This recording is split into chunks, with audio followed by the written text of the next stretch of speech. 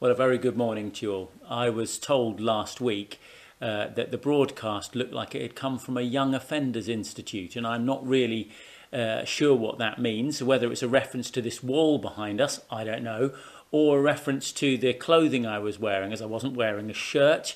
I was wearing a hoodie instead. Big apologies for that. I have got a shirt on again this morning, so we can all rest easy. If you'd like to have Mark chapter 12 open, where we read earlier, that will really help this morning. I'm going to pray and then we'll make a start. Father, we do ask that you would help us this morning as we open your word. Help us to receive it as the living word of the King of Kings. And help us to respond in a way that is appropriate if that is true. Help us to bow the knee before what we hear this morning. For we ask it in your name. Amen. Well, now, growing up in the modern world has its disappointments for a child. And one disappointment for me was realising that kings and queens in the real world are nothing like those that you read about in the storybooks, or even like those that you read in history books or you hear about at school. Kings and queens are supposed to rule, aren't they? To make laws, to change laws, to chop off people's heads if they don't keep the laws that they have made. I mean, a proper king, or a proper queen for that matter, will take your head off, even if he or she takes a dislike to you. That's a real monarch, isn't it? That's what they did in the storybooks. And we used to have monarchs a bit like that, even here in England. Kings and queens who ruled with an iron fist. I mean, just think of Henry VIII or Bloody Mary, to name just two of them. But we simply don't expect or accept that kind of rule from royalty anymore today, do we? That's not how we expect kings to behave. It's just the stuff of legends now, I guess. What we expect from royalty, kind of disappointingly, is largely someone who is photogenic and good for the tourism industry. It's quite sad. In Jesus' day, of course, kings held a lot more power than that. Although at this point within the Roman Empire, this would be curbed by the emperor himself. Of course, you're always ruling underneath another authority. You're not an ultimate king. But you just need to look at the incident with Herod and John the Baptist. Do you remember that earlier on? To see exactly what I mean here. Herod is only the king, really, of a little backwaters kingdom of Galilee. And he can imprison and then he can behead John the Baptist just at a whim, at a birthday party. And of course, the great expectation of Israel was for the soon arrival of their true king, the Messiah, the real King of Israel. And they were waiting for a figure to arise who would liberate Israel from her enemies and again restore the nation to her former glory. There were loads of Old Testament prophecies about this coming king that they could read, and I'm sure they did. And so there were doubtless, because there's so many places they could look it up, there were doubtless many different interpretations, as there always is, and different expectations perhaps about just what this king would be like and how the promises of God that God had made would all work out in history. In fact, the same is largely true in Orthodox Judaism today, isn't it? Many are still waiting for the arrival of their Messiah. And that Messiah, they understand, will lead the world into an age of peace and understanding. One thing seems to be constant, though, and has been for thousands of years, certainly since the days of Jesus. The expectation was back then, and is even now today, that this Messiah figure will be a descendant of David, Israel's greatest ever king. One of the most clear prophecies of this came through the prophet Nathan, directly to David, the king. And you can read about it in the book of Samuel, 2 Samuel chapter 7.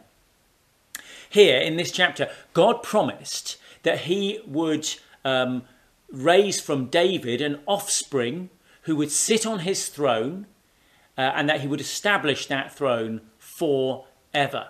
It's quite a promise.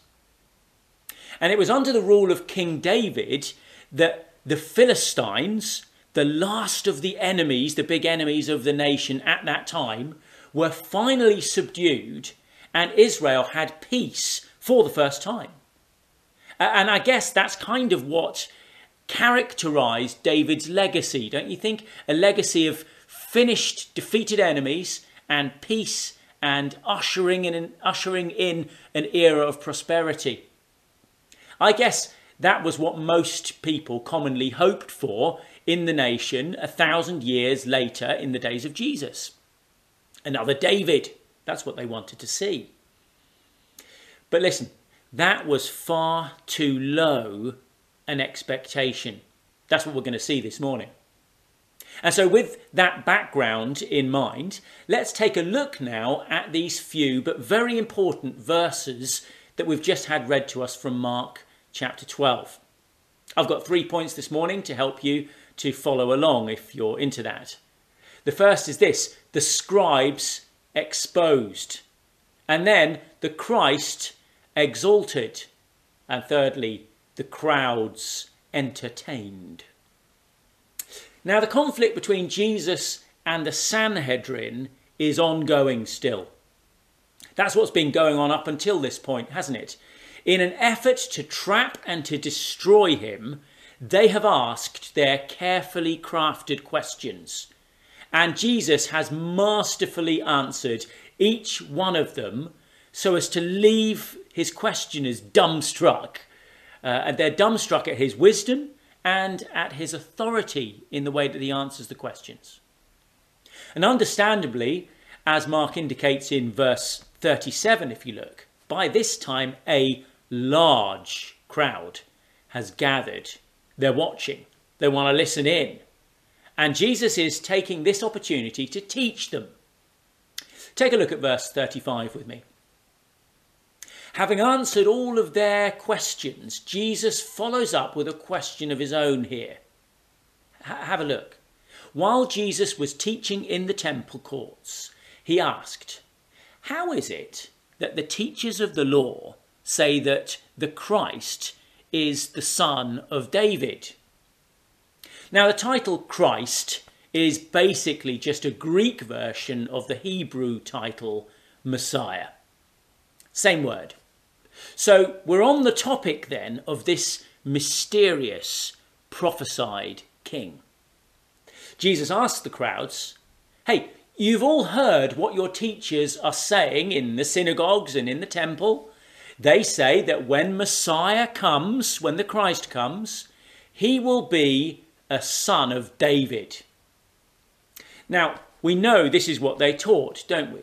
In fact, when Herod the Great, if you remember back in the birth narrative of Jesus, when he was trying to locate and destroy the Christ decades earlier, he had called in this same group, the teachers of the law and the priests, who were also, back then even, able to quickly identify Bethlehem as the place of birth of the Christ.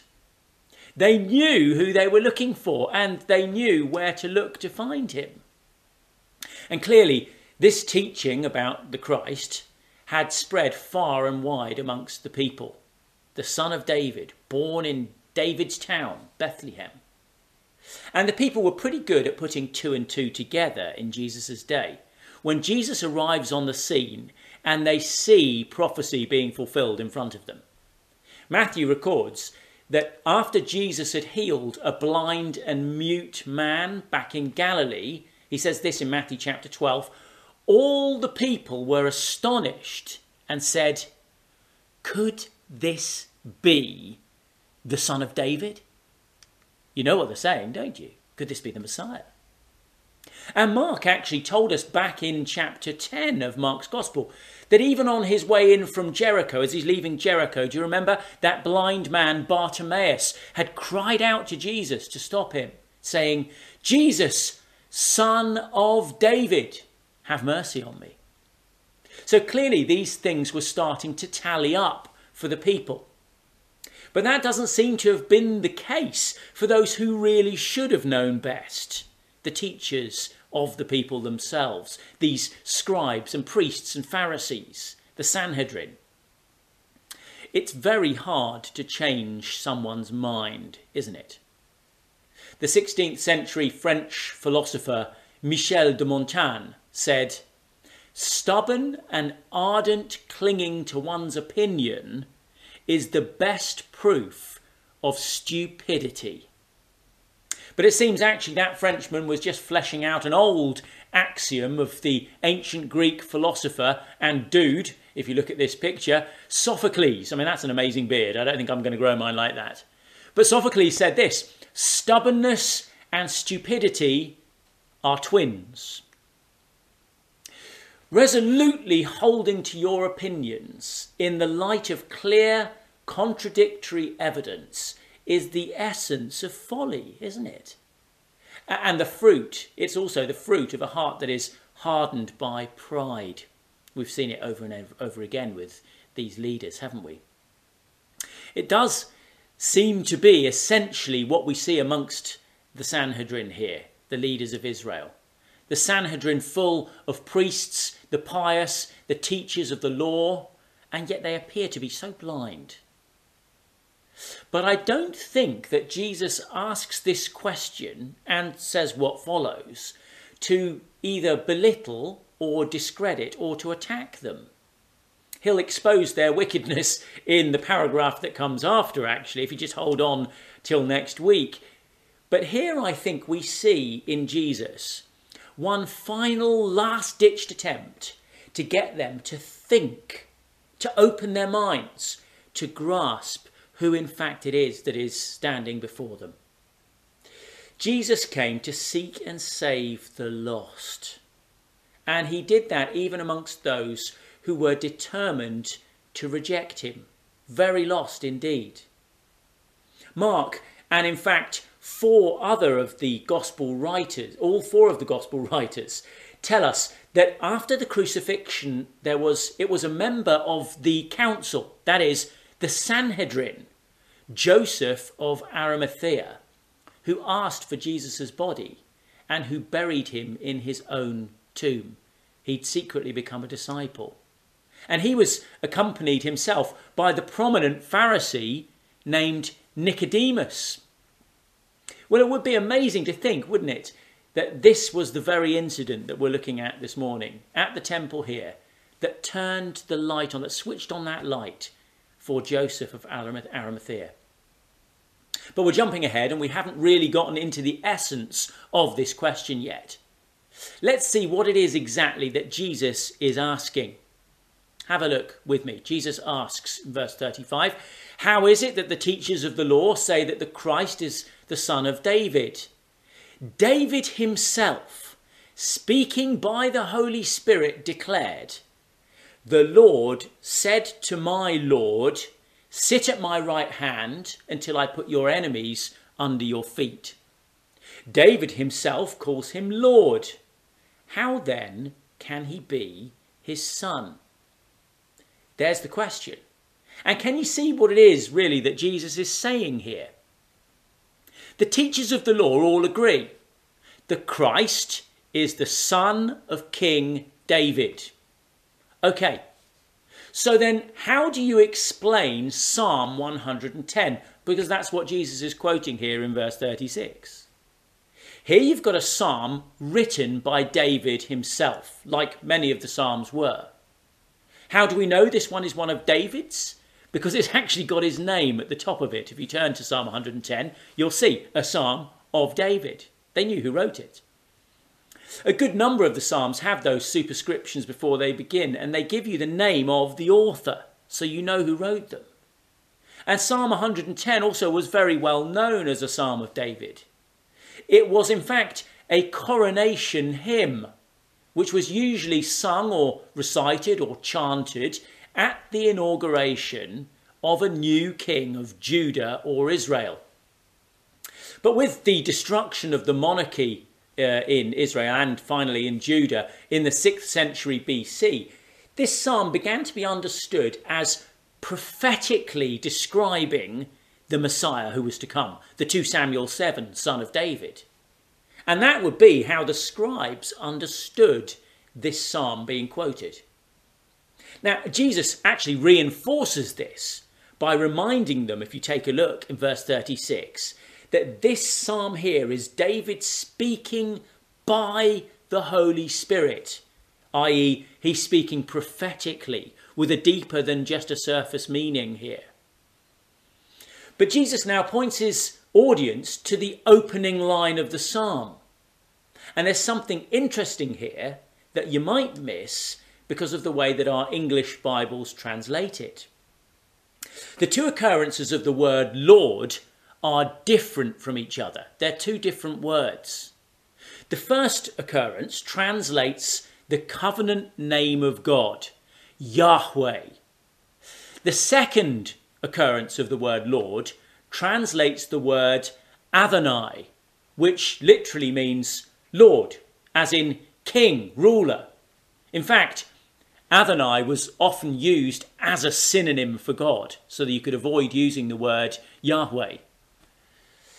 So it reads something like this: God, the great covenant creator God, declared to my Lord, sit at my right hand until your enemies are put under your feet.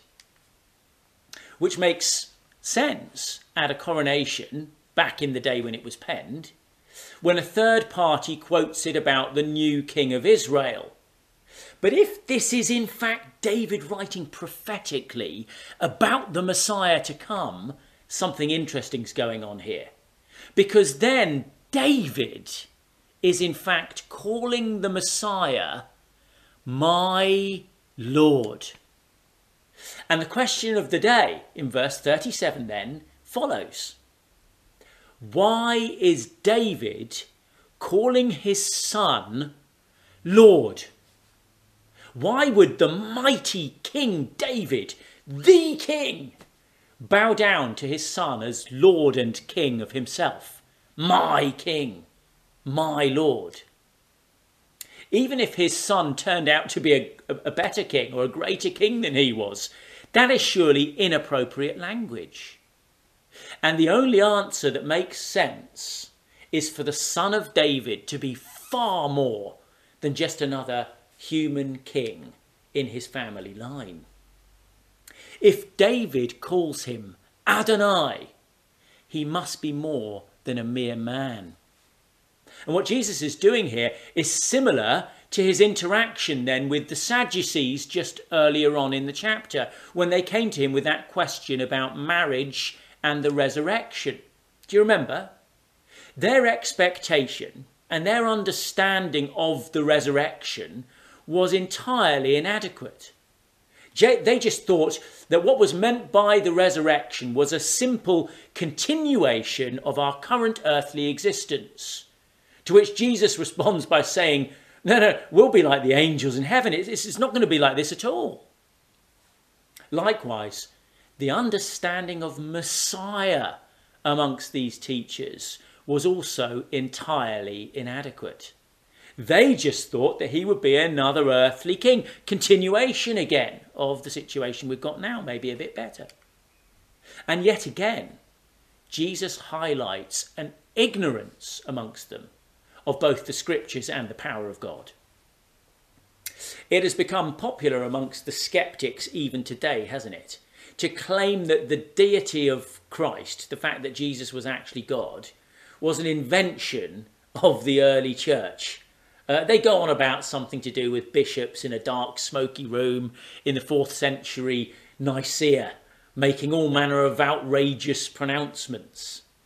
And it's all a load of rubbish. Obviously, the history books would tell you that.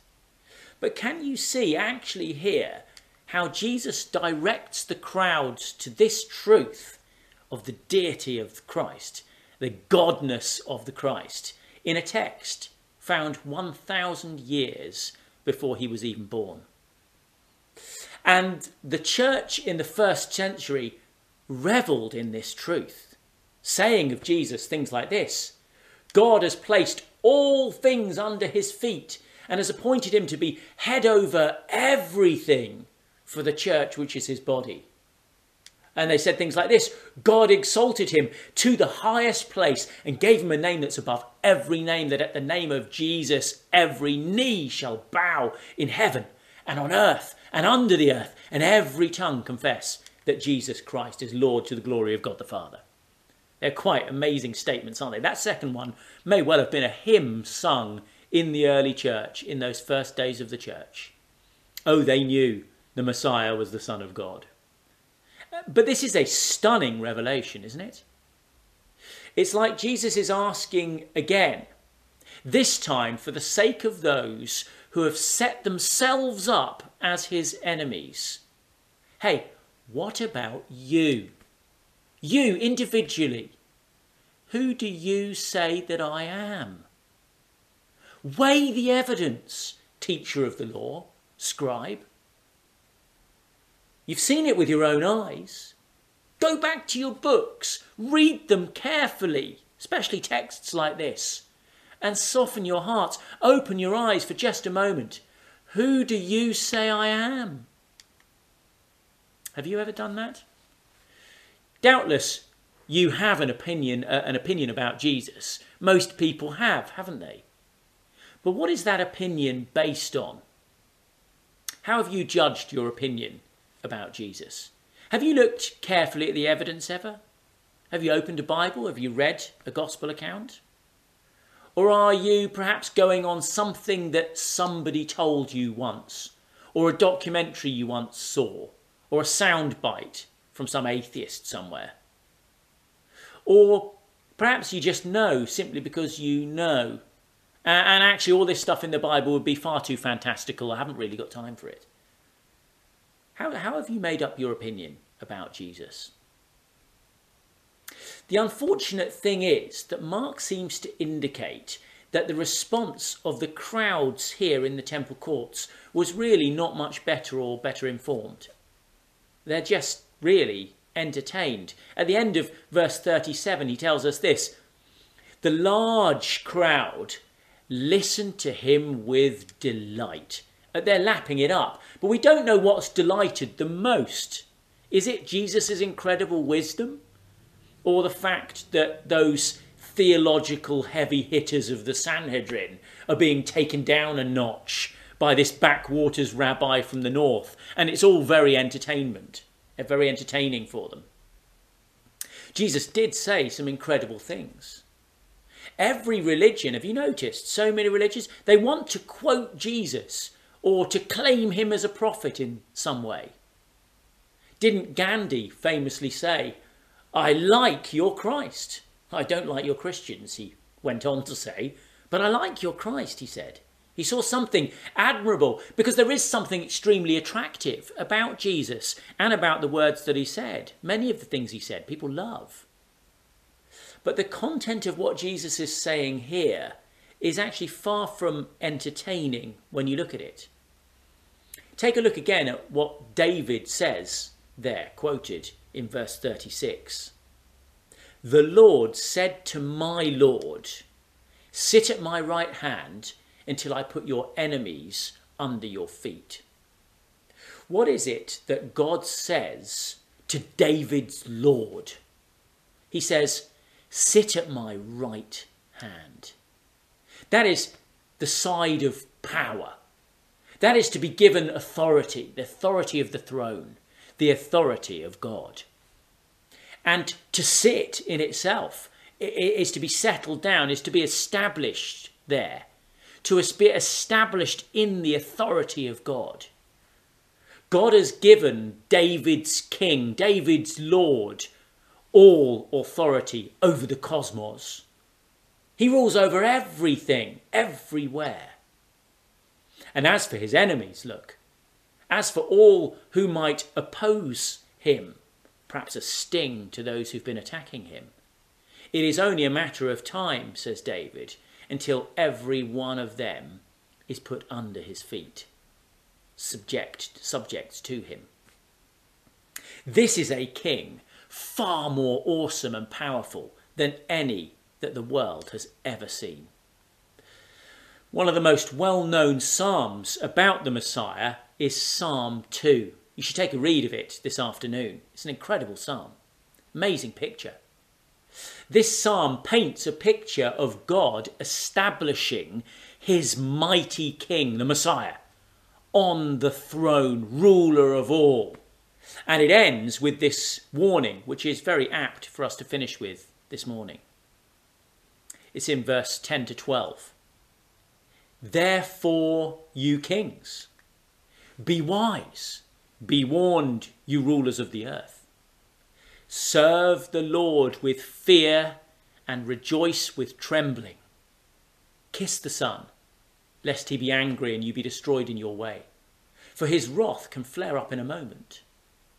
Blessed are all who take refuge in him. Listen, as an ambassador of this king, then, I make my appeal to you this morning. And first of all, it's to those of you who are not his. You're not his people.